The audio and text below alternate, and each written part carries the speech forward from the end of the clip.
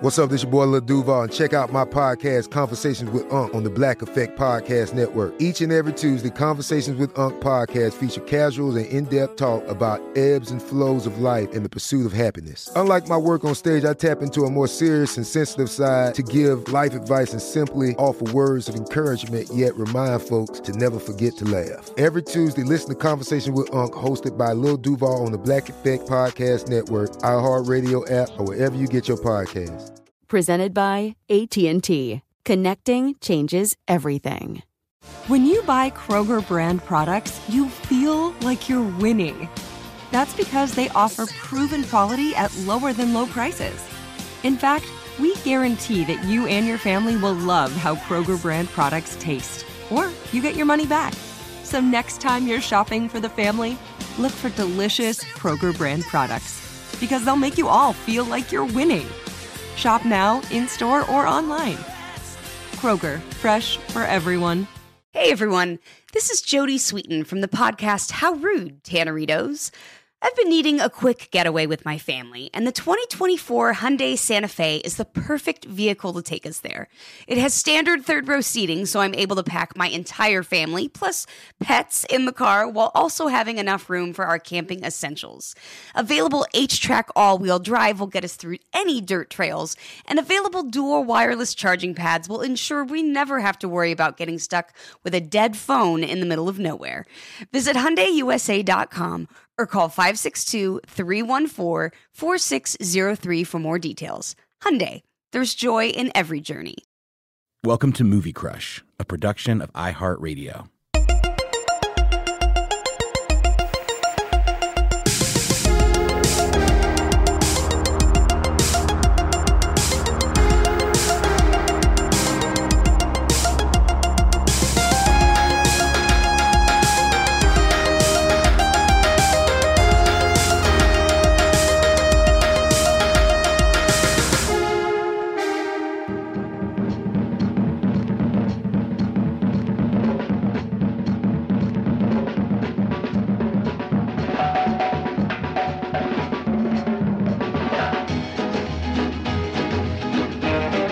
Hey everybody, welcome to Movie Crush, Friday interview edition with Casey. Hello. And what you're listening to now, if you're a fan of Ghost World, I don't have to tell you what this is. You're busting a move right now. It is good stuff. This is, and I'm going to butcher the pronunciation, so all apologies. But I'm going to pronounce it John Pehechin Ho. That might be right. Yeah. Indian rock and roll Bollywood song, sung by Mohammed Rafi, composed by Shankar Jackishan. Lyrics by Shailendra. And that's been Movie Crush. Yeah, and I imagine we're fading it out right about now. Welcome, Sure. Casey. Hey, great to be here. How are you? That sounded very unenthusiastic. No, I'm good. I'm a little thrown off by the space, so I'm acclimating. Yeah, we are in a different studio today, and I guess this one creeps Casey out for some reason. The window, man. The window's doing things to me. I don't know why. Yeah, Ramsey's looking in there. This Yeah. big mop of hair. That's weirding me out. Can something just be normal today? We'll try. We'll try to get there. So, Casey, before we get going on Ghost World, do you want to talk Oscars a little bit? Just Sure. kind of, I mean, this will be kind of old hat by then, but Yeah, I'm sure people are probably sick of hearing about it, but maybe. Just give me a couple of highlights for you and a couple of lowlights, whether it's to me, the highlight of the telecast or night whatever. was seeing Bong Joon-ho just run the board on, A movie that I will have seen by the time Oh, you haven't seen Parasite yet? this comes out. Yeah. But yeah, I haven't. I still have not seen that goddamn movie. Yeah. I saw it almost a year ago now in Paris at the Satellite Cannes event. Show off. And I remember you talking about that. But actually. it was. I mean, I liked it at the time. I think I gave it a 4 out of 5. Mm-hmm.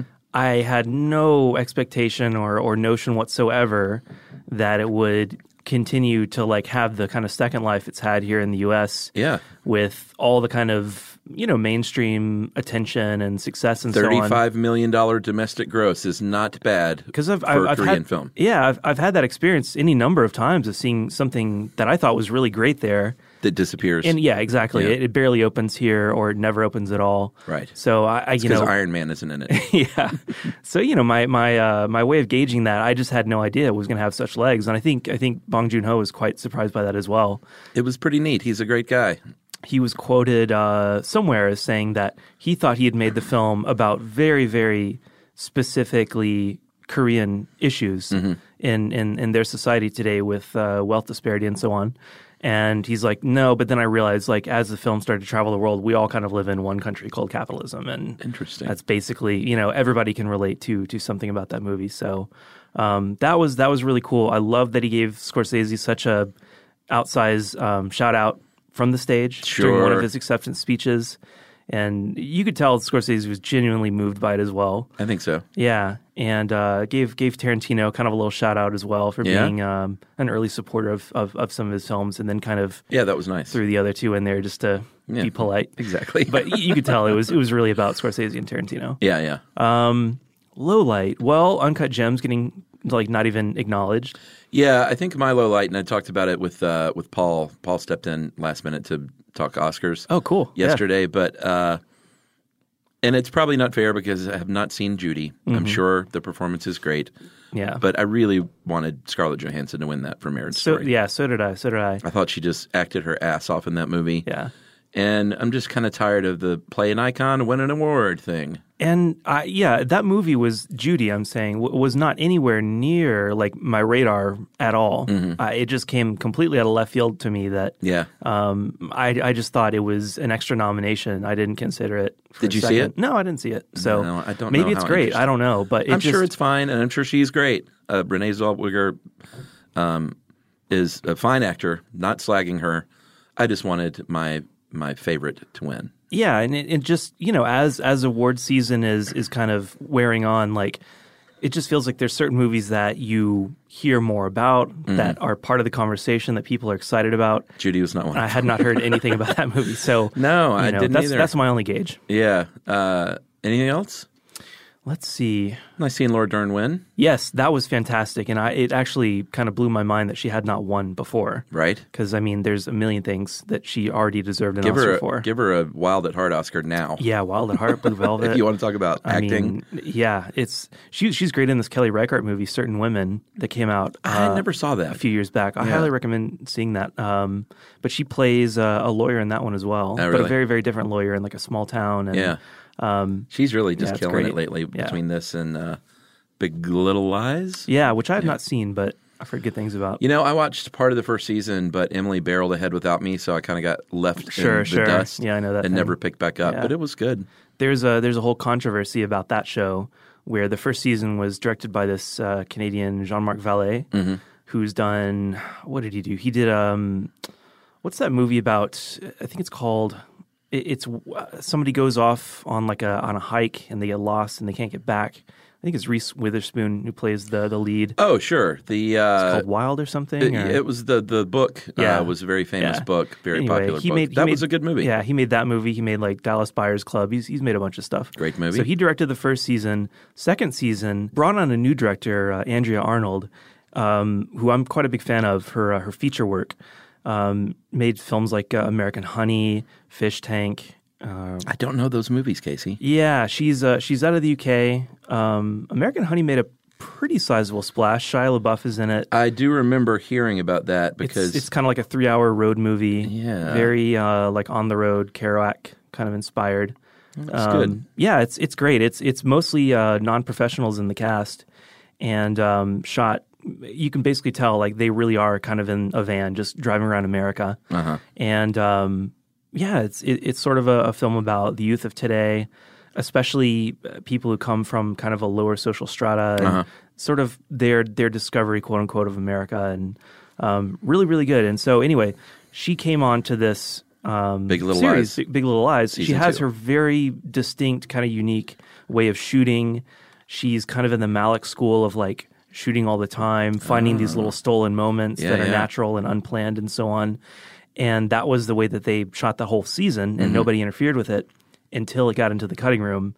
And then the problem started. I think I remember hearing about this. Yeah. And so basically... Who won? Probably HBO. Yeah, HBO and Valet, who's a producer as well.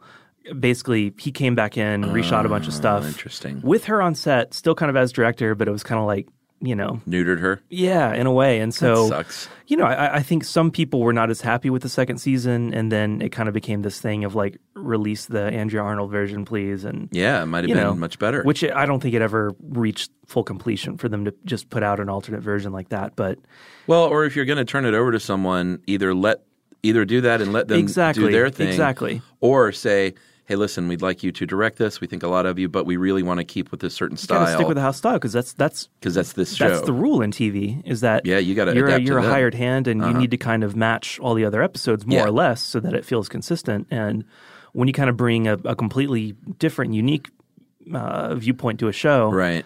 Some shows that's probably great, but this one they wanted to keep it kind of in that more familiar season 1 territory. So it was kind of a mess. Yeah. Well, some good acting on that show. That's all I know. Yeah. And great houses.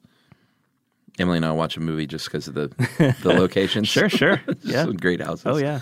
I think Emily's seen that stupid movie, Me, and Dupree, like at least twice just because of that house. Wow. What's so special at the house? Oh, it's just, movie houses are always great. Yeah, yeah. And when they match what you love, sure, then it's the best version of that. So this was like this amazing craftsman with, great built-ins and just all this craftsman porn everywhere. Have you seen that documentary kind of essay film, Los Angeles Plays Itself? Yes. There's some great commentary in that film about architecture and houses and, the way certain architecture in LA is like always associated with villains in movies. Oh, that's right. I remember that. Yeah. That just made me think of that, like the way he really takes that stuff very seriously and, reads several layers into a film. That's a great title too. Yeah. Los Angeles Plays Itself. Yeah. It's fantastic. Yeah. That famous glass cube house. Exactly. That's what I was picturing in my head too. So many movies. Yeah. Man, good stuff. The Home Depot wants every mom to have their own outdoor oasis this Mother's Day, whether that be a new space to relax or a beautiful garden upgrade. At the Home Depot, you could give mom a gift that's as unique as she is, with a stylish and comfortable place to entertain or relax for the mom who does it all. And with convenient delivery, you won't have to stress over getting it to her either. Looking to step up your Mother's Day flowers for the mom who's great with gardening? Let Mom's Green Thumb do some digging with colorful flowers, pots, and premium soils to bring out the most in her patios, walkways, and gardens with the Home Depot's Mother's Day Savings Event happening now. Get Vigoro potting soil, just $8.97 for strong, healthy, vibrant plants indoors and outside. Start your Mother's Day shopping and saving today by checking out the Home Depot's extensive selection online at HomeDepot.com or directly in-store near you with convenient pickup and delivery options. See HomeDepot.com/delivery for details. The Home Depot. How doers get more done. Hey, this is Jody Sweeten from the podcast How Rude, Tanneritos. As a nostalgic voice from your past, I'm here to remind you that amongst the stressful and chaotic existence we live in 2024, you deserve to get away. It's time for a vacation, no matter when you're hearing this. And let me tell you how you'll get there. The 2024 Hyundai Santa Fe. Want to bring the family to the mountains with the Santa Fe's available H-Track all-wheel drive? Well, it's got standard third-row seating and available dual wireless charging pads for the kids who just want to stare at their phone and not talk to you. You know what I mean. Visit HyundaiUSA.com or call 562-314-4603 for more details. Hyundai, there's joy in every journey. You're a growing business, which means you need every spare hour you can find. That's why the most successful growing businesses are working together in Slack. Slack is where work happens, with all your people, data, and information in one AI-powered place. Start a call instantly in huddles and ditch cumbersome calendar invites. Or build an automation with Workflow Builder to take routine tasks off your plate. No coding required. Grow your business in Slack. Visit slack.com to get started.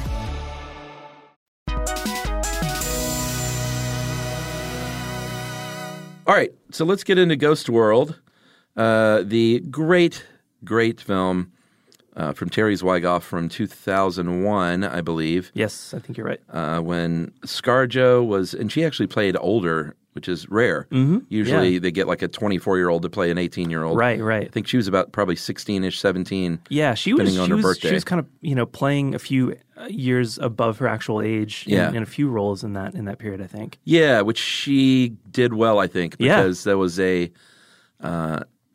I don't know. There was a worldliness, maybe a maturity with her. A kind of a wisdom beyond her years, an old soul kind of feeling. Yeah, it's fun to see this again, though, and see her as just a little kid, because she's really good in this in the way that she was a good actor when she was a kid. Sure. It's like this role doesn't require digging super deep emotionally. Yeah. It's sort of all on the surface, but she nailed it. The sort of detachment, the irony, the kind of just above it all. Like everything sucks. Yeah. And like you're right, you don't have to – there's only a few scenes really where we start to see beneath that armor. Mm-hmm. And we see some real vulnerability. And she's great in those scenes as well. But a lot of it is just kind of Daria level, like just eye-rolling at everything. So what was your entry point for this film, and why was it on your – short list of things you sent? Well, I saw it back in 2001. Mm-hmm. I watched it a lot back then. It was one of those movies that... You were young then. Exactly. I mean, I was kind of the age of the characters, roughly. So I would have like been high schoolish? Yeah, I would have been like 18 or so when it came out. That's great. So I definitely watched it in high school. Told all my friends about it, made them watch it. And you said Scarlett Johansson is cute. Yeah. And of course, we'd all seen Thora Birch in American Beauty a couple years before. Mm-hmm. I don't think I had seen Crumb yet, the Zwigoff documentary on Robert Crumb. Right. I had. Okay, yeah. But I was a lot older. Sure. Which was something that I discovered very soon after discovering this movie, and went back and watched that and was blown away by that. Yeah. And also, that movie and this movie are kind of complementary in a lot of ways, because I think so. There's a lot of Crumb in Seymour. And, and the overall kind of worldview outlook of everything in this film. Yeah, which we'll talk about at length, because that's a lot of what this film is about. Yeah. But I think like Ghost World, the R. Crumb documentary, and American Splendor, you can package as this just sort of great trio of films about a certain worldview and a certain aesthetic, a certain time and place. Right. And certainly, a group of artists. Yeah. In this case, graphic novelists. Crumb has like a small kind of role in American Splendor as well. Yeah. So, for me, this was the way that I related to this film was very much a personal relation, like seeing a lot of myself in these characters, relating a lot to how they felt. Yeah, I could see that, young Casey. I definitely had that same experience of feeling very cut off from the bulk of the people at my high school, of feeling kind of different, of feeling like, when am I going to meet, quote unquote, my people? Right. That kind of thing. Maybe feeling a little older than your peers. I did have really good friends in high school. I don't want to say that I didn't, but still I had this feeling that you're going to go off to college, you're going to meet the people that are 100% into everything that you're into. Yeah, you weren't one of those people that was like, man, high school, best years of my life. Yeah, exactly. There's not necessarily a ton of nostalgia for that period. Yeah. Although I didn't have a terrible high school experience, but still, it was like, there's better things ahead kind of feeling. Did you go to Roswell High? Yep, I sure did. Tough school. Tough, really? Well, academically, I think. Oh, yeah. I don't know if it was the same back then. Standards are pretty high there, I guess. But now it's kind of regarded as for Atlanta public high schools, kind of a pretty challenging one. When you said tough, I was thinking more like dangerous. I was like, no, it's not dangerous. It's pretty much the opposite of dangerous. Yes, it's very safe, but academically pretty well regarded. Yeah. So, we can jump all around. I don't think we need to go in order for this.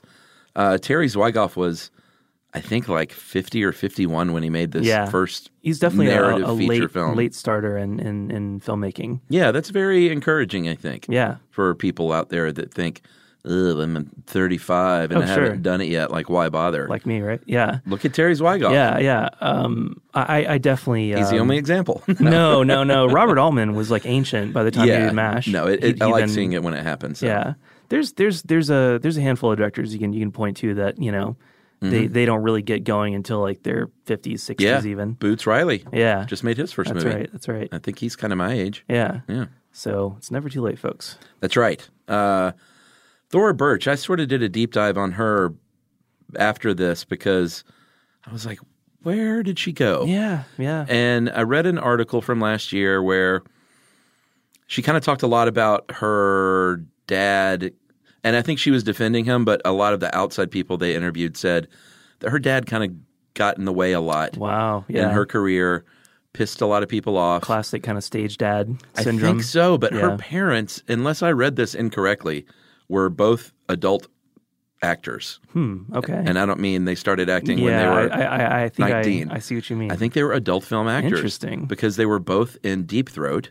Okay, yeah, sure. And they had like a Emily bunch of credits was like, outside I think that, that's or? just alleged. And I was like, no, man, like it's on IMDb. Here's a picture of her mom. Oh, like, wow. In Deep Throat. That's so interesting. Yeah. But so he knew his way around the film business, even if it's you're kind the of version of in it. that world, sort of. Like he understood filmmaking. Yep.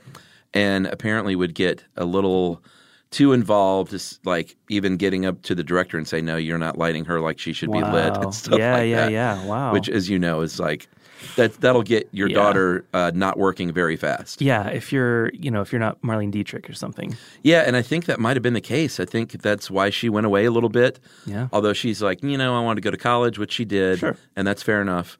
But it's tough to come back sometimes when you take that break, and that's why actors don't take breaks. And also, I feel like if you first appear when you're a kid, because she was a little kid in some movies, right? Yes. So that's always difficult too. People age awkwardly sometimes, or they just don't look like what everybody's picture of that person is. Especially when you go away, because I saw a picture of her. She's She's 37. She's like late 30s now, maybe even 40. And she looks like someone her age. She looks fine. Yeah. But when you don't see someone for 15 years. It can be a shock. Yeah, I was like, oh my gosh, Thora Birch is not a kid. Yeah. When people kind of disappear off screen like that, they kind of stay frozen in our minds as a certain thing. And then when you see them again, it's like, whoa, what? Who is this? Yeah. They're like, it's me, motherfucker. I'm 18 years older. Yeah, exactly. But ScarJo's so good. Thora Birch is so good. They're assholes. Yeah. But I think seeing it at this age was a lot different than when I saw it when it first came out. Right. Same here. I think I was a little more like, yeah, man, fuck all that shit. Oh, yeah. I mean, I saw it, within a few years of like reading Catcher in the Rye. And yeah. Just like that whole teenage thing where you really do feel like you've kind of got the world figured out and everybody else is an idiot. And if they would just get out of your way, then you could do great things. But they're idiots. Yeah, well, I mean, you even see that trajectory in the film, right? Of like, I mean, that's kind of what it's about is growing up, is sort of maturing and hard lessons, encountering the real world, kind of for the first time. Yeah, hard lessons and just coming to that realization that you're maybe not the person you thought you were. And who you're going to become is somebody that's almost a stranger to you, but you're going to have to take that journey and see where it goes. But it's that high school thing too, where like they're so anti-establishment. Yeah. But at that age, like you can't even do that right. Oh yeah. It's very funny. Like the things that it's like when she has like her one day punk phase, right? Yes. And everybody just rags on her for being so cliche and so try hard. But at that age, I mean, I know. You are really struggling to kind of figure out everything about yourself, your identity, like what you're going to be. Yeah, and she projects this like, I don't give a shit what anyone says, but she's so threatened when people come after her green hair. Yeah, she's like, well, I'm clearly doing the original punk thing. Yeah, and then Scarlett actually says like, I didn't really get it either. Yeah. She's like, everybody's stupid, I know. That was there are a lot of little lines like that are easily just sort of not noticed. Right. The first time through especially, you might just kind of let it slide. And then once you kind of know where the movie's going, you start to see those tiny little cracks and fissures in the friendship. I know. Start really early on. Yeah. There's I'm trying to remember what the very first thing in the movie is that signals like that, because I clocked it last night when I was watching. There's a shot where it just cuts to Scarlett Johansson not saying anything, but she has this look of kind of, I'm not really feeling 100% connected to my friend right now kind of thing. It's interesting because when you're both too sort of misanthropic, everyone is an idiot, and you hang around each other and it's just constant sort of negativity. Yeah. Eventually, I think you will turn on each other even. Or one of you is going to spin out of it. And which is what happens, yeah. And then there's going to be that kind of disconnect where suddenly it's like pretty late in the film where Rebecca, the Scarlett Johansson character, is working in what is clearly a Starbucks, though it's branded as something else. Green apron. She has all these customers that give her a hard time, and Thora Birch is in there, and she's still kind of amused by it. Yeah, she thinks that it's cool that these people are kind of a pain in the ass and so on. And Scarlett's like, it's really not. They're really not cool. Yeah. It just kind of sucks. I just kind of want to kill everybody. Yeah. and she's like, but those are our people. And it's just kind of, it's like one of those things where it's like, all right, it's time to grow up a little bit. Yeah, they kind of take turns almost. And it's not like they're taking turns. What it is they're each on their individual journey. Exactly. And they're overlapping some and they're going apart some. Yeah. But, for instance, Scarlett Johansson wants to... She's like, get a job, man. Yep. And let's go shopping for plates. Yes. Because an apartment with nothing to drink out of is not cool or hip. Yeah. Let's grow up a little bit. She's working now, so her time is a lot more limited. Yeah. And so the importance of making plans and being punctual and sticking to the plan and so on. That whole be there by noon, please. Yeah, exactly. Yeah. While Thora Birch is still kind of in this maybe I will, maybe I won't, just kind of drift from day to day. Right. Take life as it comes, just be a free spirit and so on. But on the other hand, she is the one that is giving Seymour a chance. That's right. And thinks this guy might be cool. Yeah. Whereas ScarJo is very dismissive. Yeah. It's interesting. And that's just life, man. Sometimes you hang on to those friends from when you're 14 and 15. But a lot of times you don't. And you grow up and you're like, we're not really that much alike anymore. Yeah. College was like that, certainly for me, of people that I didn't really have that disconnected feeling during high school so much. But as soon as high school was over, even the summer between high school and college, it was kind of you could feel people being pulled in different directions. Yeah. And then, when people go out of state for school and you're kind of spread around the world a little bit. Yeah. I mean, it's very easy to kind of either lose touch or keep in touch, but just that connection starts to become weaker in a way. Yeah, and you find yourself a lot more, obviously, in a college and even in post-college, because it's interesting now with Facebook to look around and especially at my age, at 48 years old, to see my best friend in high school moved to Montana after college and never left. Right. And all he does is hike and fly fish with his 2 girls and his wife. Yeah. Some people never left the 5 square miles that they grew up. Yep. And they don't hike and fly fish. No, but I definitely knew those people too. Yeah. I don't know. I feel like Facebook kind of spoils that stuff. Sure. The mystery of the class reunion I've never been to a class catching reunion. up with a friend after a long time. You can just each sit around and say, "Oh yeah, I know, I saw that." Yeah, exactly. It's like I saw your post, saw your kid, whatever. That's why I don't post a lot, Casey. I like to same here. Keep people in the I'm pretty much in the dark. I'm pretty much off Facebook without being off Facebook at this point. Yeah, I mean, I peek around to see, because right now I've kind of hidden almost everyone that's not a very close friend or professional colleague. Yeah. And that's a good way to keep up with professional colleagues. Yeah, there you go. But I dropped everyone else. Yeah, you just got to at some point. Sorry if you're listening. Yeah. Bob Balaban, the great Bob Balaban. Fantastic. So good in this, in a small role, but Enid is so mean to him. Yeah. And so mean to Terry, the beloved Terry Garr, whom I miss so much. Yeah. And her situation is just so tragic and sad. Yeah. But they're both, I think, and I think it's kind of the point is, they're both okay. They're fine. They're not jerks. No. And she acts like she's the step monster incarnate. But I can completely relate to that teenage feeling of yes, Mom, Dad, you're embarrassing me. Right. Please go away. Yes. That that's some kids, a lot of kids have that period where you want to define yourself as something separate, and doesn't matter how much your parents love you or how genuinely supportive and cool they really are. I know. It's every parent's nightmare. There's just no way around it, really.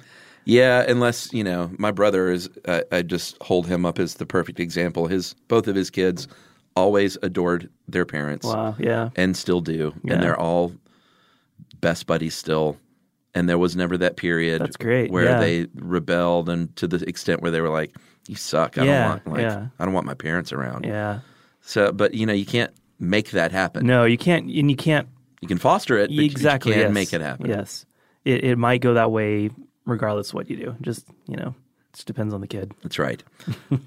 These girls are very fun at the same time in their spirit of adventure. Sure. And their offbeat kind of let's follow those people. Yeah, the moment the Satanists go out, the black umbrellas. They pop out those umbrellas, and they both have. It looks like such a genuine reaction. I wondered if they surprised them with the umbrellas. Yeah, they didn't tell them it was coming. Yeah, because they were both just like, "Oh my god!" Yes. So great, I love it. And then obviously we got to talk about Brad Renfro, the late great. Yes. Yeah. Man, so sad. What happened OD'd, right? Yeah, he after this movie, this was 2001. Mm-hmm. He made another movie with Larry Clark called Bully, which is fantastic. Yep, I saw that. Fantastic movie. Very, very depressing movie, but also extremely well done. Mm-hmm. I think he probably had a few more roles here and there, but yeah, he started to really, really get into trouble with drugs, with hard drugs. I think heroin, I'm not sure. It said he died from heroin and morphine at the age of 25. And it was the kind of thing where I think even when he was still working, he had that kind of reputation. Yeah, he got arrested and Larry stuff. Clark, I think had to at a few points go into flop houses and kind of bring him back from the brink. And well, it says here he was arrested on Skid Row in L.A. If you're hanging out down there, man. I feel like there's a story where he stole a boat from a dock while he was filming Bully, maybe, and they had to talk the police into letting him back out again, and he's gonna have a minder and all this kind of stuff. But he just had some real demons. Yeah, it's very sad. It's very, very sad. He's quite a talent, and it's weird to me because having watched the commentary track for this film, having also read the Criterion liner notes and so on, nobody really mentions Renfro in any of that. Oh, really? Interesting. And I wonder if it's just because it's depressing. It's a sore spot somehow. It's depressing. Maybe he wasn't great to work with. I don't know. But whatever it was, he had a great screen presence. And he brings a lot to his role here, even though he only has a handful of scenes. Agreed. He still sticks in your mind as being a fleshed out kind of person. Yeah, absolutely. Mullet dude. Yes. Man, I love that guy. I think of him as a nunchuck guy sometimes as well. Yeah, nunchuck guy. Yeah. Rock and roll, baby. Yeah, speech. He was great. I never realized until last night, and I've seen this probably my fourth, that there was a scene at the very post-credit I got surprised by that too. I mean, I've seen it before, but it had been a while and I forgot about it. I saw it last night for the first time. And for people at home that have seen this and not seen the post-credit scene, the part where Steve Buscemi, where his character gets taken down by Nunchuck Guy when he confronts Josh in the convenience store, there's an alternate version of that where he beats their asses. Yeah. And he's like, "You want to fuck with me?" Yeah. And he runs out the door. But it was funny after a very low-key Steve Buscemi performance to see him go full Reservoir Dogs. Yeah, I loved it. And it was funny watching it last night. It almost had the effect of feeling like maybe this is where Seymour is going to get to as a character. Because the last thing we see of him is very bleak in a way. He's seeing a therapist, and I mean that part's fine, but you can just tell until his mom picks him up. Yeah, when his mom picks him up, then you realize he's even saying to his therapist, he's like, everything ever since my life went to shit, I feel like I'm getting better now. I'm almost ready to get back into life again. Yeah, I guess you kind of assume that obviously he's been fired from his job. He probably had to move back home. Maybe he just decided to. I don't know. Yeah, he had that stint in the hospital. So. From his neck injury. Yeah, exactly. So we hope that I hope anyway that this is going to be a turning point for him, and he's going to start doing something a little more in line with who he is. Yeah, he was really good in this movie. I loved the character of Seymour. Yeah. I felt bad for him a lot, not because of any way that he is, but for how he's treated and sort of viewed. Right. But there's that one great line, because Thorberg's clearly sort of – I mean, let's talk about the relationship. Yeah. Does she fall in love with him? I think so, in her own way. And are we to think that she's 18? Yeah, and I think he's so.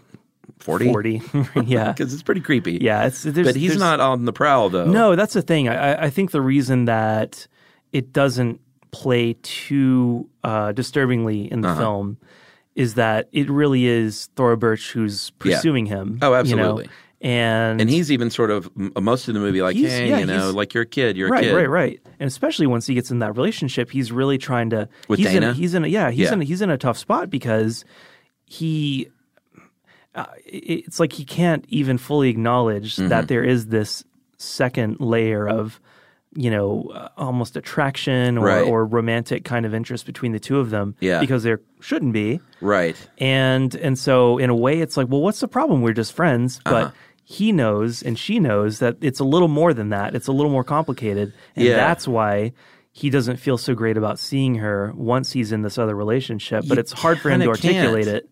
Yeah. You're not allowed to do that in society. Exactly. You're almost not allowed to have an 18-year-old friend who's a girl if you're a 40-year-old man. Right. That's almost impossible to pull off. It's just going to look wrong. It does. Yeah. And it's amazing that this movie manages to pull it off. Without it just feeling like he's predatory or because they are friends and they've got a lot in common. And they support one another, I feel like. I mean, he's like he's almost a little bit of a mentor in a way. Absolutely. But very much a friend too. And it she's teaching him things about life as much as he's teaching her. Yes. In terms of the dating and so on, and in terms of just saying, hey, you are a nice guy. You have some good qualities. You shouldn't be so hard on yourself. Yeah. You should put yourself out there more. And there are people like you that will, that would be thrilled to date you and so on. Yeah. That's something that he really needed to hear. I think so. Yeah. She takes him on as a bit of a project. Right. Because she feels like she owes him because of how they met with her, setting him up and making fun of him. Exactly. There's that great line later in the movie that really, and I have a few lines in here scribbled down that I love, but when she says, I guess I just can't stand the idea of a world where a guy like you can't get a date. Right. And that's kind of one of the sweetest things she could say to him in that moment. Yeah. Not like, hey, I think you're super handsome or I think you're like whatever. She's like, you should be able to get a date, man. Yeah. You're a good guy. You have a lot to offer. Mm-hmm.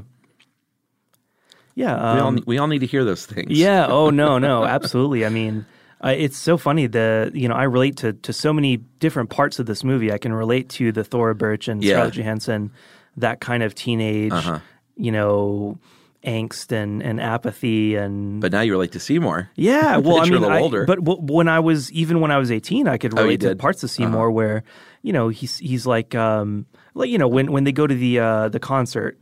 And he's there to see the opener. Blues Hammer. He was like this deep cut, old Delta blues guy. Yeah. Who has been humiliatingly reduced to being the opener for Blues Hammer. This awful, Blues Hammer. That's such a funny line. It's super funny. Yeah. Yeah. Just to call a band Blues Hammer. Yeah. And then they get up there and start singing about plowing and the cotton picking fields cotton. Yeah. And it's a bunch of white dudes. So terrible. Just obnoxiously. It's perfect. But the way he has that exchange with the woman at the show, where it's like, oh, you guys both like blues, and then he just goes on to this long pedantic diatribe. Technically that was ragtime, but not Scott Joplin ragtime. Yeah. And she's just like, well, you should stay for Blues Hammer. Yeah. And I've had those moments like that where it's just kind of like, this is something that's so interesting to me about the film. And the relationship that he does ultimately end up in, where she has a lot of the same kind of just she doesn't go as deep as him with music. Who, Dana? Yeah, Dana. Yeah. Even though she likes music as well, and they can probably connect on a higher level there, but in terms of the way she will casually kind of put down what he's into without her necessarily even realizing she's doing it. Yeah. When she gives him that horse kind of guy on horseback thing. That was a great little payoff on that one. Yeah. When but she says to him, or it's Seymour quoting her to Enid. He says something like, or she says to him, oh, you can put this with all your other weird old-timey stuff, right? And to him, it's not. That's not why he collects it, right? He collects it because he really is passionate and cares about this stuff and very specific things, not just anything and with a real understanding of history and how these pieces all fit together. Yep. and he's a what curator. He's a curator, and what that says about really America in general, and this kind of like commentary on our history and so on. Mm-hmm. And but to her, it just feels like your weird antiques, your kind of schmaltzy stuff that you have. Right. So but crucially, I don't think the movie's really necessarily saying that therefore they should not be together. Right. It's like this is what an adult relationship can be like. You're probably not going to meet somebody that is 100% on board with everything. Yep. And Seymour even says at one point, he's like, maybe I don't want to meet somebody who has all my same interests. I hate my interests, which is really funny. Yeah, the self-loathing. The paradox of like, these are my interests, but I hate that these are my interests, but they are my interests. But they have isolated me from. Yeah, exactly. That's very interesting. And she, there's that great scene where Enid asked him, like, well, let's make a list of your interests. What are you into? That's right. He's like, well, blues, ragtime, jazz. And she's like, okay, we're going to put all that under the category of music. Right. She's like, now you've got other things that you can list. And there's probably nothing else there. Yeah, hardly. Exactly. Yeah. It's like old weird art. Yeah. Which, by the way, Kuhn's chicken is real. Yes, I know. I did not find that out until yesterday. I think I found that out just because I read it in the booklet for the Criterion. They had a picture. I mean, it's the same picture that's in the movie. It is a real place. They did not rebrand later on. Exactly. I guess they just shut down or something. Yeah. As the Cooks. times caught up with them. Yeah. But boy, they went past the times though. Yeah. I mean, there were restaurants in that chain that were open till like the late 50s. Yeah. Bonkers to think about. Yeah, but if it's in the right town, of course, then you can get away with that. And we'll talk more about the relationship, as we go. But I do want to mention the great Illeana Douglas. Yes. Huge fan of hers, always have been. Mirror, father, mirror. She just. Oh man. There's something about Zweig, and I don't know if it's probably both. Obviously, Terry Zwigoff and is it Clowes or Close? Clowes. I always thought it was Close. Yeah, Daniel Clowes. And when I finally heard it spoken aloud, I was like, oh, it's Clowes. That's weird. Yeah, their sensibility and their worldview as a team here. I think movies like Napoleon Dynamite tried to do this, and did not succeed. Yeah, I know people love that movie. Sure. I'm not one of them. I feel like a movie like that is trying to be offbeat and weird. Deliberately. Yes. Whereas this is just... It's being authentically itself. Yes, absolutely. And it happens to fall into the category of offbeat or weird. Yes. You can tell that this is how these guys kind of see the world. Yes. Yeah, exactly. And that is a very important distinction. Just like setting out to be quirky versus just kind of being an individual. And maybe I'm wrong. Who made Napoleon Dynamite? What else did that person go on to do? Jared Hess, I think is his name. He made Nacho Libre, that Jack Black movie. Yeah, I never saw that, but my brother and his family love Nacho Libre. There's one more that I'm forgetting. Gentlemen Broncos, is that what it's called? Nacho Libre. Oh, you know what? That movie was the pick of, what comedian? Oh, I can picture him in my head. He's one of my favorite stand-ups, Arj Barker. Oh, yeah, sure. Josh and I were able to meet him. He lives in Australia. Wow. Now, because I think he married an Australian woman. Oh, cool. And now does comedy in Australia. Wow. And he came to a Stuff You Should Know show when we toured there. And I was trying to get him on Movie Crush, and he picked Gentlemen Broncos. And I looked, because I hadn't heard of the film. Sure. And I thought, and I didn't ask him, I thought he might have been trolling me because it's regarded as like one of the worst movies ever. Right. Like the Rotten Tomatoes on it is like, I'm going to look it up actually. I mean, it's in the teens or something, 19%. So I was like, is this guy fucking with me? Yeah. But when I met him, he said, yeah, sorry we didn't get to Gentlemen Broncos. He's like, that movie is amazing. He's like, everyone gets it wrong. Yeah. So he genuinely loves it. Oh, that's great. Yeah. Comedies can be like that sometimes. It made me want to see it, though. Yeah. No, I mean, I have not seen that one. There's another kind of similar example in a way. Tom Green's Freddy Got Fingered is like an all-time favorite of mine. Really? And it probably has a 0% on Rotten Tomatoes if you were to go look. I never ever saw that movie. Oh, yeah. That one, it's a little different, I think, than Gentlemen Broncos because the movie itself is kind of a Tom Green prank in a way. I mean, the act of making that movie. was sort of him 10% putting a middle finger up to the studio system, and right. What was expected of him in terms of being a first time director and so on. But I also think it's genuinely like hilarious, really? And surreal and bizarre. And maybe I should check it out. Yeah, I don't know if you'll be into it or not, but again, this is something I saw around the same time as Ghost World, like 2001, 2002. Discovered it on DVD. And yeah, it's 2001. Didn't expect to really even enjoy it, even though I loved the Tom Green show and everything. But no, I really, really enjoyed the movie. Really thought it just took me by surprise. It has a very, very mean and kind of extreme sense of humor, and it goes way farther than you think it's going to. Oh, really? In a way that I really enjoyed. It does not pull punches, and it just goes into some kind of really out there, bizarre territory. There's also an amazing Rip Torn performance. He plays the dad, who's just I knew that. Hates his son with every fiber of his being. I gotta check that out then. Yeah, it's super, super funny. I will look. I'm looking now though. Napoleon Dynamite was 2004. I guarantee you that Ghost World was an influence on this movie. Yeah, there was a kind of it's kind of like when. You have a band like Nirvana or something, and they kind of do something unique and original and new, and then like the labels start signing like every other band from the town that kind of sounds like them but are not as good. Yeah, I feel like a similar thing happened like when Tarantino came through with like Reservoir Dogs and Pulp Fiction. There were so all many the clones copies. And so on. 2 Days I think in a the similar Valley. thing happened with not just Ghost World, but all the great indie films that were happening in like the 90s into the early 2000s.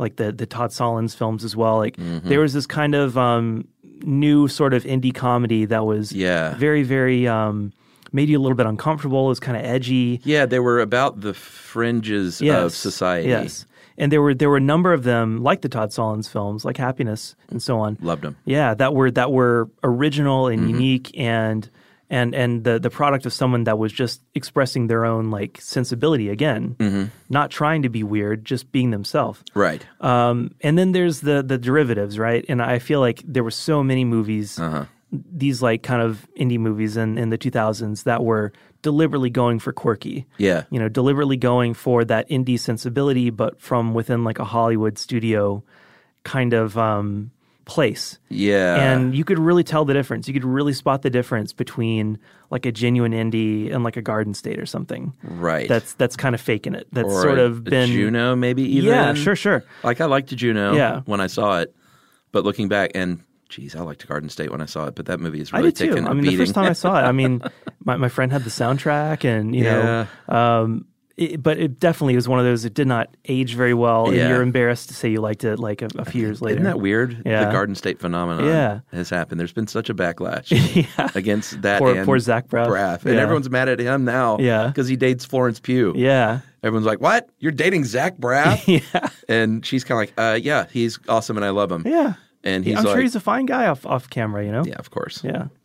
That's that. I've heard that. I kind of feel bad for him. I've heard that is so often the phenomenon in Hollywood is that the people you meet that you kind of don't care for their work tend to be some of the nicest people. Oh, really? And then when you finally meet someone who's like a hero and brilliant, they can be a bit of a jerk. Don't meet your heroes. I mean, that's a little bit of a subtext in the Ghost World too. The idea that like an artist or somebody that is even just very deeply engaged with art, like Seymour. Will tend to be somebody that is a little bit of a social outcast, a little bit socially awkward, or has certain deficiencies in that realm. Boy, that nerd record party. Yeah. Oh man, I love that scene. I love it. Like that party and just all the small parts, all the bit players in this movie are just amazingly cast. Just there's not one that isn't a face that you completely remember or has like one or two lines and they just like stick in your head with just a few seconds of screen time, like the guy that waits on the bench or the Satanist couple or Crispin Glover's dad in the wheelchair. Yeah, this whole movie, I was talking to Emily last night. She watched it again with me. I was like, every man in this movie is a weirdo or a creep. Like there were no I guess Brad Renfro was about the most sort of normal straight, and not straight as in not gay, but just sort of down the middle sort of man. Everyone else was weird. Yeah. or a loser or a nerd. There's the guy, or the mullet guy. For God's sake. There's the guy at the office, Seymour's girlfriend's office. Oh God! Yeah, and like the very like square jawed, like very very like go get 'em sales guy kind of type. And I mean, certainly he's very square. He's very normie in that way. But that also, was the point. Absolutely a cartoon character, like what that kind of person looks like to a Terry Zwigoff or a Daniel Clowes or whatever. Yeah, like that scene is so great, and it's such a great example of how wonderful this movie is. It's such a little small thing. Some of this sort of feels Alexander Payne a little bit because he has a similar knack for just nailing the small stuff. Yep. But that little conversation that Dana and he are having on the phone about the walkthrough, like, oh, maybe they won't even notice them. Which I think this was the first time I really understood what that was even about. Yeah, that they're going to pull one over on somebody buying a house. And I think this was pre-fist bump. Right. Otherwise, that guy would have fist bumped. Yeah. Like, that's who that dude is. Oh, yeah. He's got the suspenders, and he's like, oh, yeah. And it's so funny, the dynamic between the two of them, where immediately you're just like, oh, well, the two of you should probably be together. Yeah. Seymour probably shouldn't be in the picture here, because you two it doesn't really fit that are just peas in a pod, you know? In the way, like, he's like, all right, I'm going to go start that paperwork. And he's like so psyched about it. And you just think, man, like the world is made for those people who just like can do that and just like just love it, you know? Yeah, there's such a satirical eyeball on a lot of these people. Yeah. That guy, obviously the Blues Hammer people and the people who like Blues Hammer. When Scarlett Johansson is looking at the blonde guy at the bar, then he walks by. You guys up for some reggae tonight? Thorbert's just like, see, I told you. Those are such good lines. Yeah, you guys up for some reggae? And it's funny because I do remember so clearly being in that mindset as a teenager of kind of, you know, you're against the world, and just part of maturing is coming out of that a little bit. And having some humility. Yeah, thinking everyone is uncool doesn't make you cool. Right. You know? And you're not even as cool as you think you are. No, you're not. And again, like, you're not as savvy as you think you are. You're not as experienced as you think you are. You're not as smart. Yeah. There's that great moment where Thora Birch is having the yard sale. And she's just kind of, at first, she's very much like, I don't care. All this stuff has to go. Yeah. You know, I'm just going to shed my old skin. I'm going to become this new person. And then the minute somebody wants to buy like a cherished childhood kind of thing, she's like, oh, no, that one's not for sale. Wait a minute. That dress is not for sale. Yeah, that was a big deal in this movie, I think. Yeah. Another small moment that really kind of meant a lot. She kind of, you realize that child that she was is still in her, you know, and she's not really this fully grown-up person that she wants to become, or that she wants to have people think that she already is, that there's still a lot of that youthfulness and vulnerability and, you know, the fragility, I guess, of a child is still very much there. Yeah, you don't learn how to be vulnerable until much later, if ever. Yeah. You know, some people, that's a hard thing for a lot of people. Sure. Certainly not as a child. Yeah. One of my other favorite lines in here is when she listens to the record that he recommends. It moves her. The Skip James. Yeah. She comes back and she's like, I want another record like that. And he goes, there are no other records like that. Yeah, it's one of a kind. That's such a cool line. Yeah. That, like, it just says a lot about who that guy is. Yeah. You know? That he... Such reverence. Right. Such reverence, and that he really knows this music front and back. And it's like that is a one-off. There's nothing else out there like it, really. Yeah, and he does these things in a way that's not like, oh boy, I got to teach this girl. Yeah, all this stuff. No, he's enthusiastic about it. He loves it. You know. Yeah, like when he first offers to bring the record down, the rare one. Yeah, he's because there's a thing when people. There's two ways to share things with people: an excitement about something. And a schooling type thing. Right. And I'm always much more turned on by people that are just excited about something like he was. Enthusiastic. Yeah. Because he was like, I mean, I can go get it. Like, but I don't want to impose. Like, right. Or seem uncool. But it's right upstairs. Yeah. And I can be right back. Yeah. Gosh, and his reaction is so good when she, you know, pretends to drop it. Yeah. And you just see his life flash before his eyes when she catches it a split second later. Yeah. It's funny too. Just like even like a lot of the record talk I can relate to more on kind of the film side of things, but where he's saying, for instance, that I think it's the compilation that she buys from him. Yeah. And he's like, I actually know the guy who lent the record, for the original to do the transfer for one of those sides. Right. And I think it cuts away to Scarlett Johansson, and she just just could not hate this anymore. Yeah. And I think even Enid is kind of feigning interest at that point a little bit to be polite. Yeah. But I'm, that's the kind of thing I would say. Right. I would be like, oh, I know a guy who had that print and Criterion used it to transfer the thing. Isn't that cool? Yeah. And to me, that would be genuinely cool. But totally, to a lot of people, it's like, oh my God, I don't care, man. Well, that's also why you're on the show, Casey. Yeah.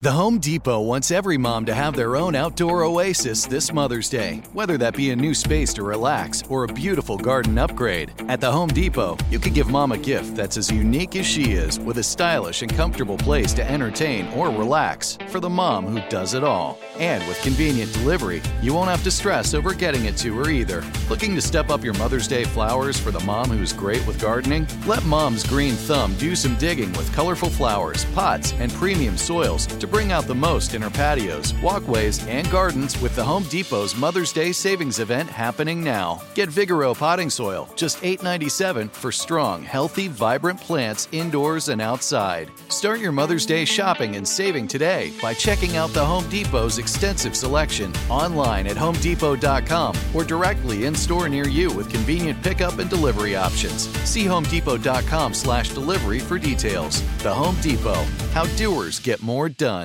Hey, this is Jodie Sweetin from the podcast How Rude, Tanneritos. As a nostalgic voice from your past, I'm here to remind you that amongst the stressful and chaotic existence we live in 2024, you deserve to get away. It's time for a vacation, no matter when you're hearing this. And let me tell you how you'll get there. The 2024 Hyundai Santa Fe. Want to bring the family to the mountains with the Santa Fe's available H-Track all-wheel drive? Well, it's got standard third-row seating and available dual wireless charging pads for the kids who just want to stare at their phone and not talk to you. You know what I mean. Visit HyundaiUSA.com or call 562-314-4603 for more details. Hyundai, there's joy in every journey. You're a growing business, which means you need every spare hour you can find. That's why the most successful growing businesses are working together in Slack. Slack is where work happens, with all your people, data, and information in one AI-powered place. Start a call instantly in huddles and ditch cumbersome calendar invites. Or build an automation with Workflow Builder to take routine tasks off your plate. No coding required. Grow your business in Slack. Visit slack.com to get started.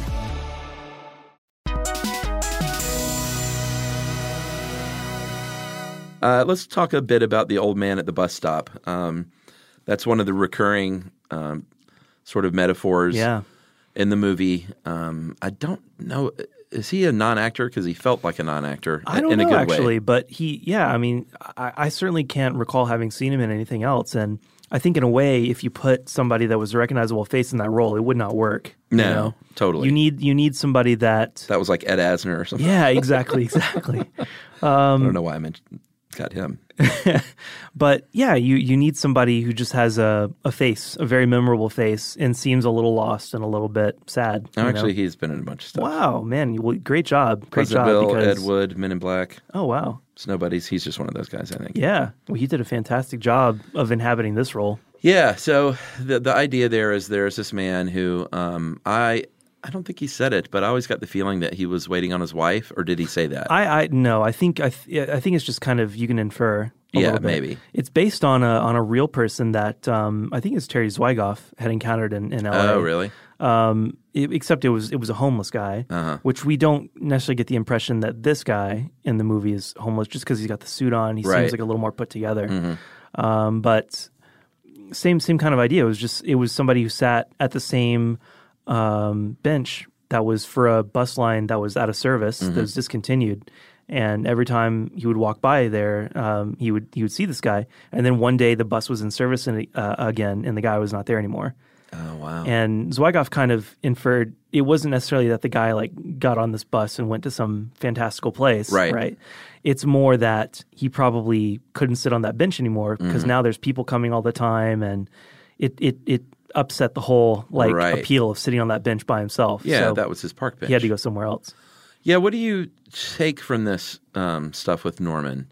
I know that I read up a little bit and saw Daniel Clowes say that he's had like over 100 people over the years say that they thought that Enid getting on was a metaphor for her suicide. Interesting.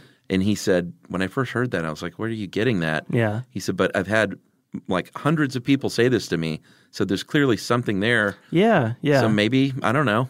I mean, to me, I don't get that either, but I do understand it. You know? Sure. I just don't think they were, and I think he kind of admitted he wasn't looking to make a bigger statement there. Sure, yeah. Other than the sort of metaphor as it was. I mean, I think to me, it's about change, right? It's about all the things that you hold on to in life that you think are permanent that are really only temporary.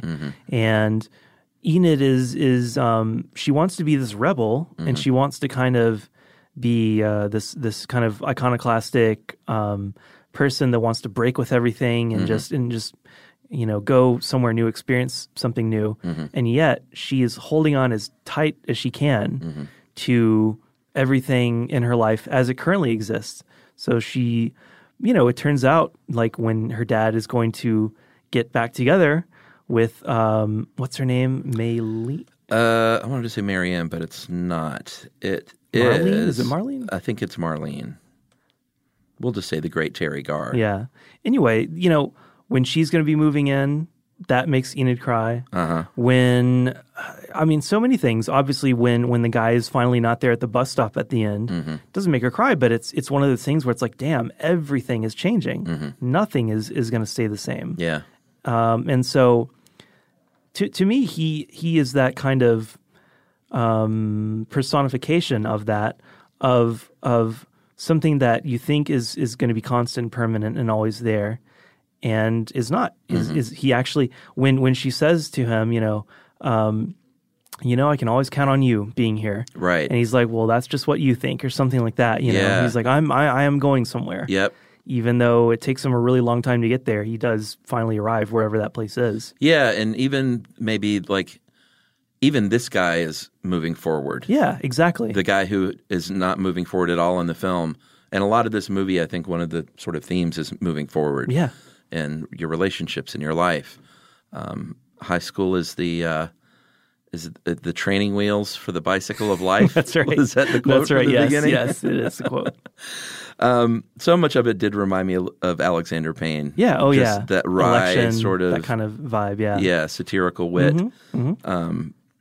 Just little things like the dance troupe at the graduation at the beginning. Yeah. Just little things like that. Yeah. The feeling of sort of it's a kind of satire. It's a sort of somewhat misanthropic view, I would say, of life, of people, but also with a core of humanity there as well. Yeah, this is one of those movies that really, like, sometimes you see a movie and the characters live in that time, and that's just fine. This is one of those movies that makes you want to know, like, where is Enid 20 years on? Right. How, she's an artist. Yeah, exactly. She's talented. I feel like she got to whatever it was, the next town over, or upstate somewhere, I don't know, San Francisco, because, this... So she's leaving is your idea? I think so, yeah. Okay. I think that's the idea, is because, she doesn't even graduate high school, right? Oh, that's right. Because she gets flunked in the summer school art class. Right. And so, she'd have to take it again, but she doesn't. She gets on the bus and she goes off wherever. So she's obviously going to have... maybe she gets like a GED or something at some point, but she's going to have a non-traditional path. She already wasn't going to go to college. That was never part of the plan, but... Maybe she becomes the art teacher. Exactly, yeah. Maybe she becomes the art teacher. Maybe she just becomes an artist, full stop. Yeah. I don't know. I feel like she would eventually fall into a group that was like-minded, cool people. Yeah. And really just, flourish, hopefully, in whatever that was. And what about Rebecca? Rebecca, I think she is... She seems like she's headed for the mainstream almost. Exactly, yes. That is like the big divide, is that I think Enid is going to remain somebody who has this kind of alternative spirit, Yeah, green hair. Yeah, and Rebecca is going to be someone who follows a much more conventional, traditional path. And that's really interesting because you see that I think for Enid, she's never really going to be able to accept somebody like that as almost valid in a way. To her, it feels like selling out, you know? It's like when she says, I could just never imagine having like a day job, spending all that time in an office, you know? Right, yeah. And Seymour doesn't say anything when she says this, but of course you can think in the back of your mind like, well, you know, what do you think you're going to do? What do you think you're going to do? Yeah, where do you think you're going to end up? You're going to be a famous millionaire person, right? Like, or just have the coolest job ever? Yeah. Because those are just everywhere. The likelihood of that happening is pretty slim. You're probably going to work in an office somewhere, or you know, outside or whatever. But it's not going to be this charmed life where like you never have to kind of grow up a little bit and do adult things. It's like it's never going to be as easy as it is right now. Exactly. So if you think you're having a hard time now, high school graduate, just wait. You have no idea. Yeah, because you really don't have responsibilities yet and bills to pay and the reality of, you know, as you get older, of friends that get sick and get addicted. And like, you know, as you grow older, it's like all those bubbles are burst at a more rapid rate the older you get. Sure. It's kind of like when I first saw this movie, I was like 18. Yeah. And so I was going to go off to college. I was going to study film. And again, I had this sense that, you know, all that sort of real world stuff was in some way not going to apply to me. You know, I was still kind of in that mindset that, you know, certain like grown up things, these kind of landmarks of becoming like an adult, I didn't have to do, right? Or I wasn't going to have to do. And it's funny now watching it, you know, roughly at double the age before, because I'm 36 now. Yeah. So that's half a lifetime ago. And just, you know, being able to relate so much more to the adult's perspective. I can still relate to the teenager perspective too, but it's like now I can see both sides of that, and you can almost see the kind of the tragic aspect of life in that, in a way, both sides are right, you know, and both sides are wrong too, and they're unreconcilable in some ways.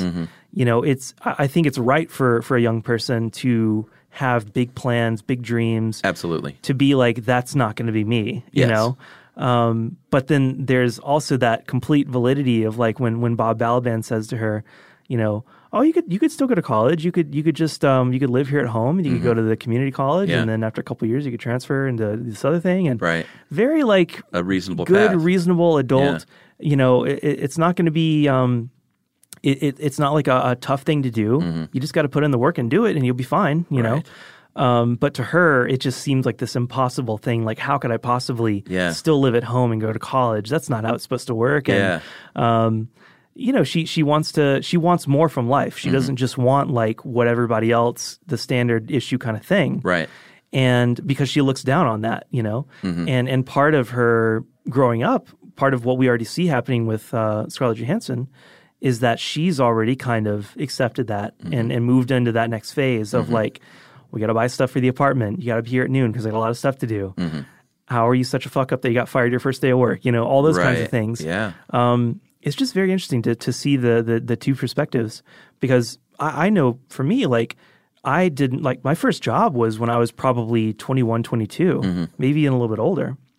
I was well into college by that point. Before you had any job? Before I had any job, yeah. Oh, wow. I had done like... I was 13. Yeah, see, exactly. I was a busboy. I mean, I had plenty of friends who, you know, by 14, 15, 16 were working multiple days a week, you know, doing a lot of service jobs. Yeah. I mean, even during the school year sometimes, but especially during the summer, yeah.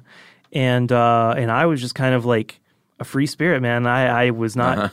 I was off doing my own thing, and I feel very like thankful in a way that I got to do that. Yeah. But it absolutely created this kind of tension in a lot of ways between me and my friends who were doing other stuff. We're starting to do the grown up thing. Right. We're starting to have those responsibilities. Yeah. And I was still sort of in this prolonged like adolescent thing, and. Like I said, in a lot of ways, a lot of my interests that I have even to this day, I really fostered in those years. Yeah. Where I was getting seriously into film and music and learning about cameras and all that stuff. I would have done less of that if I had like, you know, a service kind of job to hold down. Because I think that sometimes that puts you into so much more of a mindset of just like, you know, I've gone to work, I've done my thing. What else do you want from me? I just want to relax or whatever, right. You know? And so it's the kind of the split that happens there between the two characters in the film, I think is very, very true to life. Yeah, and this movie really just nails, like, this isn't new ground cinematically. There are a bunch of stories about this kind of thing. Right. Growing up, friends growing apart because one is growing up at a different rate. Relationship between a younger person and a mentor and then they get a significant other and then they're sort of pushed to the side. Yeah. Like we've seen all this stuff before, but this movie does it so well and so authentically, even though it lives on not quite in reality. There's something about it that's David Lynch, because his stuff is like if David Lynch made more lighthearted films, this is the kind of world I would expect. I could see that, yeah, because the similar sort of offbeat universe of weird characters and so on. Yeah, like none of this seems real life. Right. Like it's L.A. because I know it's L.A. Yeah, but it's not set in L.A. It's never said that it's L.A. Yeah, it's set in just some American town.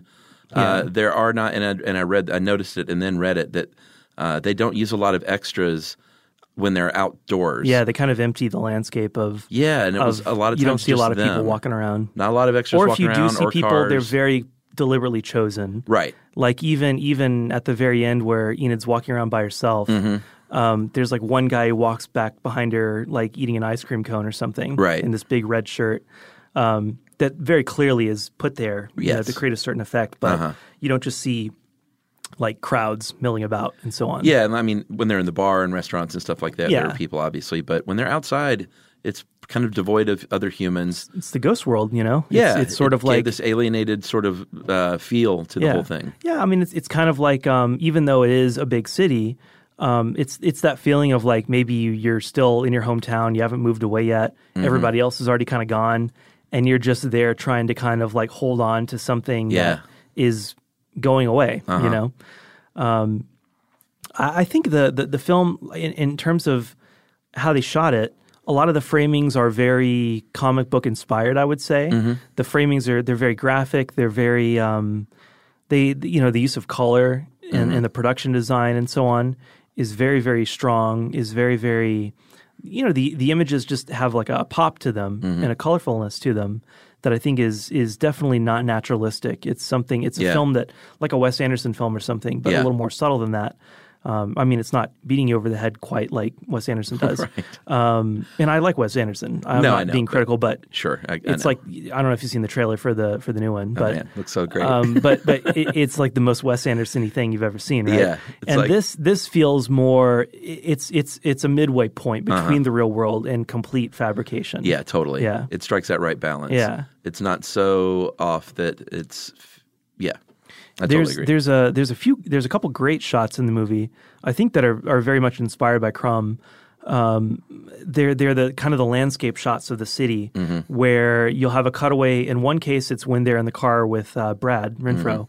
And in the other, it's just at the end when Enid is walking around by herself. But of all these, electricity lines and just all the fast food restaurants and billboards and just and like smoggy air and cars and traffic and they shoot it on these really long lenses that kind of flatten out the space and create this sort of beautiful tableau of like urban, just just a visual kind of overwhelming kind of character.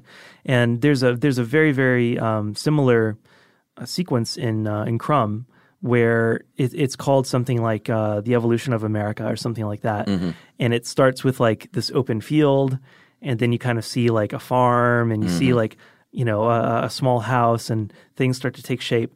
And then sooner or later, like all the trees get cut down and the power lines go up, and then it's just these kind of like chain stores and cars and people wearing T-shirts and it's there's this sense of like of like losing, something fundamental about America. Yeah. And this kind of mourning for like some earlier state that I think this film is also tapping into a little bit. Yeah, absolutely. It is that same worldview of the Picards and the Crumbs. Yeah, yeah. The edges of society, consumerism, or anti-consumerism, I guess. There's even like a tick, kind of a verbal tick that I think probably came from Crumb.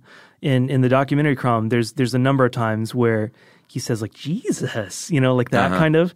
And Enid does it in this film. Scarlett, I think, does it at one point. Seymour certainly does it several times. He does it very famously in the family crossing the road scene. Yes, which is a complete Crumb like rant. Yeah. What are you, hypnotized? Yeah. In the documentary when they just film Crumb out in public, and he's like looking at like what people are wearing and the music they're listening to, and he's just like, I don't know what this is. I can't come out into this. This is why I never go out. Yeah, and I think Seymour even has one of those lines. Yeah, like he says that a lot. Now I know I don't date. Now I don't know I don't leave the house. Now I know I haven't been anywhere in months. Yeah, I haven't been anywhere in months. Yeah, it's this. What the fuck is wrong with everyone else? Yeah, he's like I can't relate to 99% of humanity.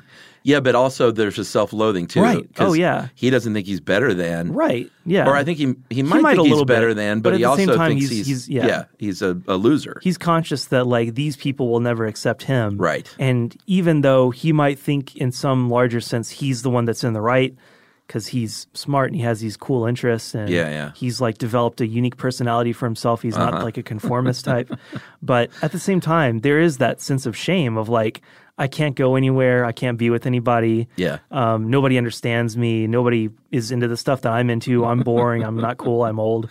All that stuff is also going through his head. Yeah. So eventually they sleep with each other, which is a very sort of uncomfortable situation because of her age. I guess, A lot of alcohol involved too. Yeah, alcohol. Technically, I guess she is of legal age.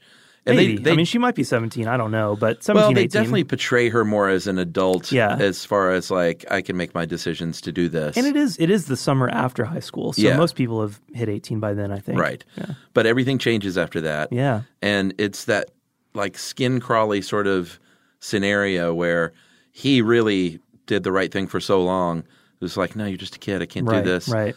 And then he sleeps with her, and then he's sort of hangdog in love with her. That's calling her over and over. That's and it's just the hard like, part. Oh God, don't even do that. Even like moments after it's over, they're in bed and he's like, wow, I never expected that to happen. Yeah. And then he's like, were you serious earlier when you said that thing about moving in? You can see the wheels turning.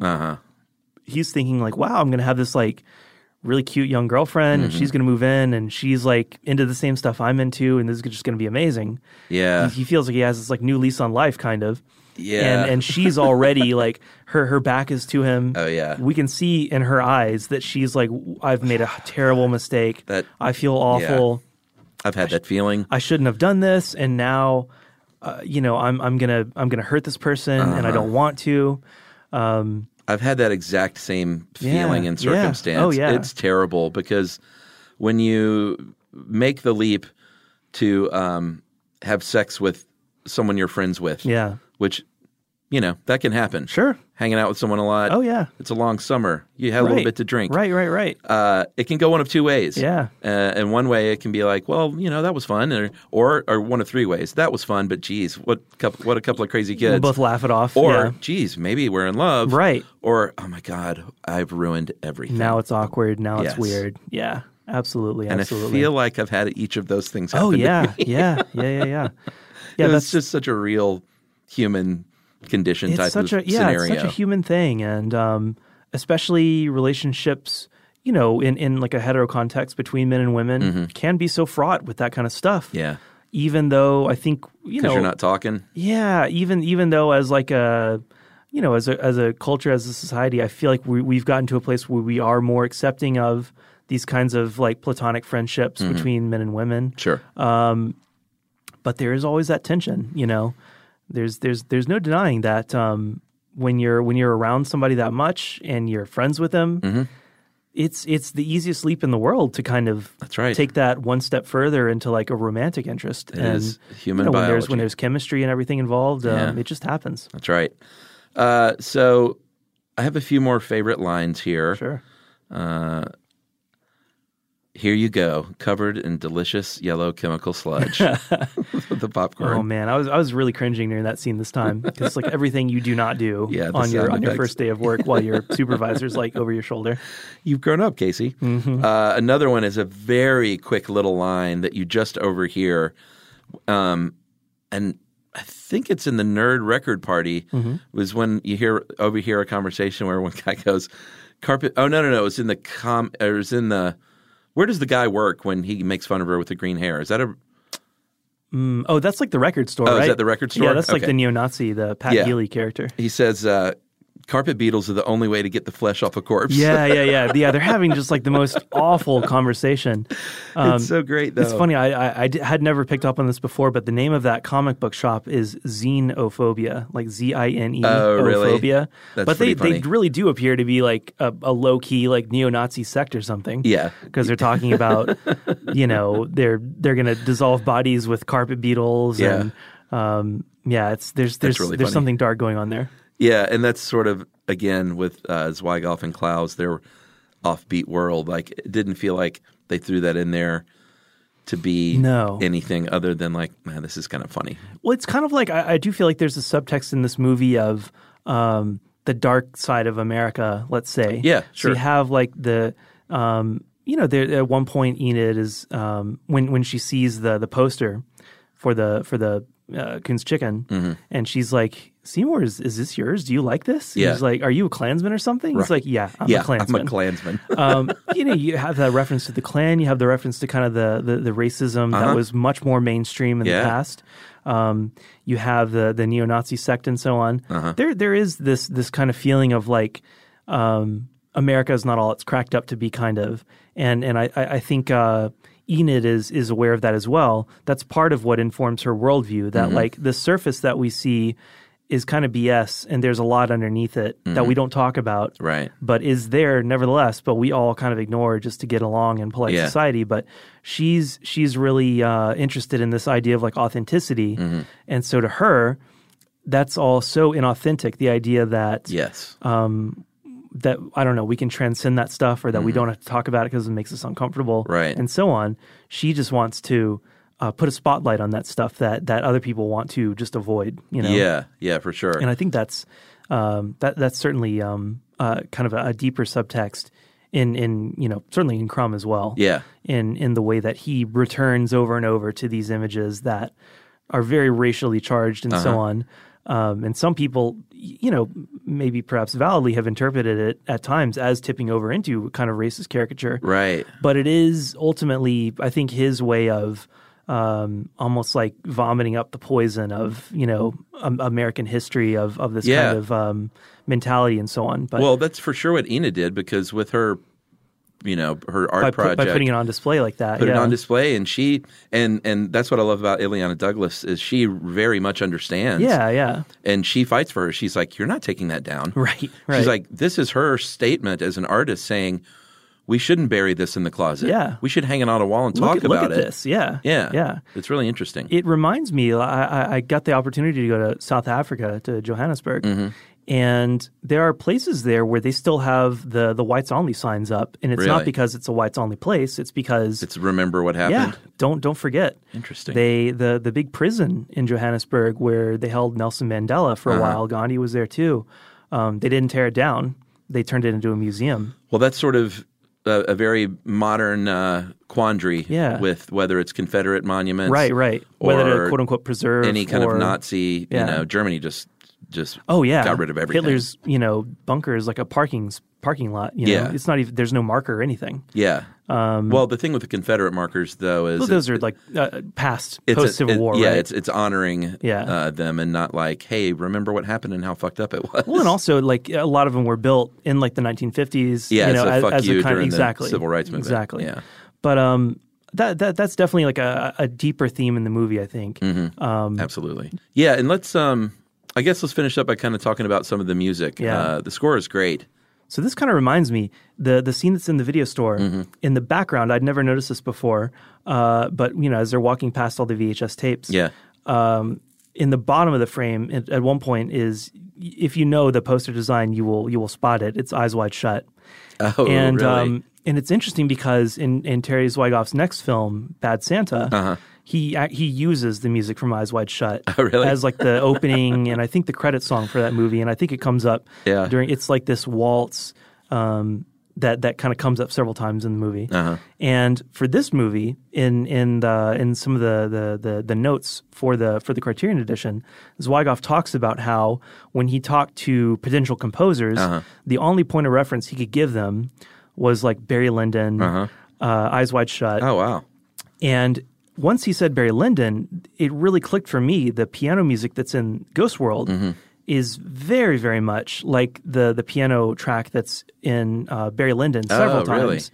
Really? It's this very spare, like dun dun dun dun dun dun. And there's some string instruments going along with it as well. And in Ghost World, it's almost the same thing. It's a different melody, but it's that same feeling of a very sparse piano where each note is kind of allowed to reverberate and so on. And just like a kind of a sparse string accompaniment around it. And Zweigoff talks about how he did not want to do what everybody was kind of expecting him to do musically for this movie, which I think if you read between the lines, people were expecting, the studio was expecting something a little zanier, a little more comic in register. And I kind of feel like if he had gone that route, there probably would have been some ukuleles. There probably, it would have been that whole like something quirky and offbeat. Exactly. And he was just like, I want to go as far in the other direction as I can from that. It really worked. And when he told the guy who ended up composing the music for this movie, when he first kind of gave him his concept, the idea, the composer's reaction was, well, I kind of think you're crazy, and I don't think that's going to work. But anyway, I'll think about it. I'll see what I can do. Oh, and then a few days later, when Zweigoff had kind of told him, listen to Barry Lyndon, listen to Eyes Wide Shut, and just kind of do something inspired by that if you can.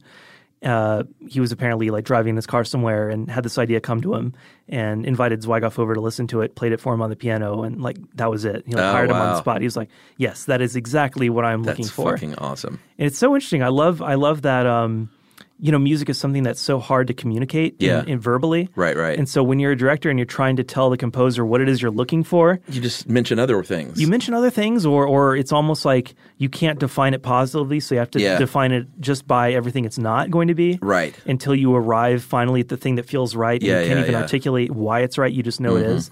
But he said his choices of music are like that. For instance, like the Skip James track, The Devil Got My Woman, some of the other blues that's in the movie. It was just a matter of putting up as many tracks against those scenes as they could until finally something clicked. Right. And there was no rhyme or reason to it. It was just like, that music works. Yeah. Finally. It took like 100 choices to get there, but we got there. So cool. Yeah. Man, a great movie. I was so glad to get to watch it again. It was a movie I loved when it came out. And I think I saw it probably at least twice, maybe 3 times back then. Yeah. And like A Catcher in the Rye, it is one that over the years changes a little bit. Yeah. I bet in 10 years, my prediction is you won't identify with Enid at all. Interesting. I'm just going to find her insufferable, kind of. Maybe. Yeah. I didn't find her insufferable, but I was certainly like, you're a bit of an asshole. Yeah. You better be nice to that guy on that bench. Right. Just a pit in my stomach when she was fucking with Seymour. Yeah. Because it's not funny or cool. No. It's like you get older and you're like, no, be kind and be empathetic. But that's the thing when you're young at that age, cruelty seems funny. I know. You know? And there's a real power in that I don't think they even realize they have. Right. And it's not until years later that you realize like, whoa, like that was serious stuff that was going on, even though we thought it was funny. Yeah. It's really not. And I was never like that. I might have, I'm not saying I was some perfect kid who just gave credit to everyone and thought everyone was amazing and had potential, but I was definitely not this. Yeah. Yeah. I'm somewhere in the middle. This is definitely towards the extreme edge of things in terms of their just mercilessly mocking everything and everyone. Yeah. All right, man. Good stuff. Great discussion as always. Yeah. Look forward to the next one. It's been a while since we've had a solo effort out of you. I know. We had all those roundtables, which I enjoyed a lot too. Yeah, those were fun, but this was good. This is my favorite though. Just like the one movie, the kind of two going dudes, deep. Yeah. 2 men, 1 cup. That's right. We got 2 cups in here, though. All right. Bye, everybody. Bye.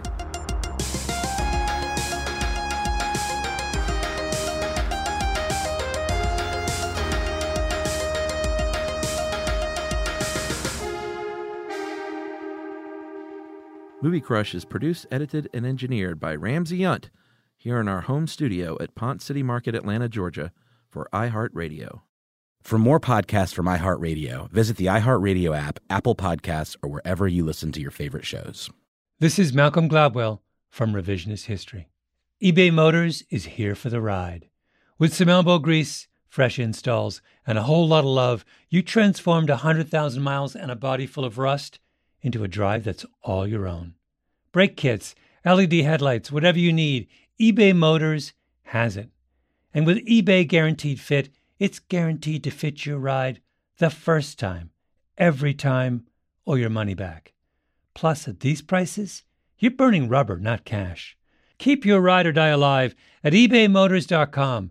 Eligible items only. Exclusions apply. What's up, y'all? Janice Torres here. And I'm Austin Hankwitz. We're the hosts of Mind the Business, Small Business Success Stories, a podcast presented by iHeartRadio's Ruby Studios and Intuit QuickBooks. Join us as we speak with small business owners about the tools they use to turn their ideas into success. From finding that initial spark of entrepreneurship to organizing payments and invoices, we've got you covered. So follow and listen to Mind the Business, Small Business Success Stories on the iHeartRadio app or wherever you get your podcasts. Without the ones like you, who work tirelessly to keep things running, everything would suddenly stop. Hospitals, factories, schools, and power plants, they all depend on you.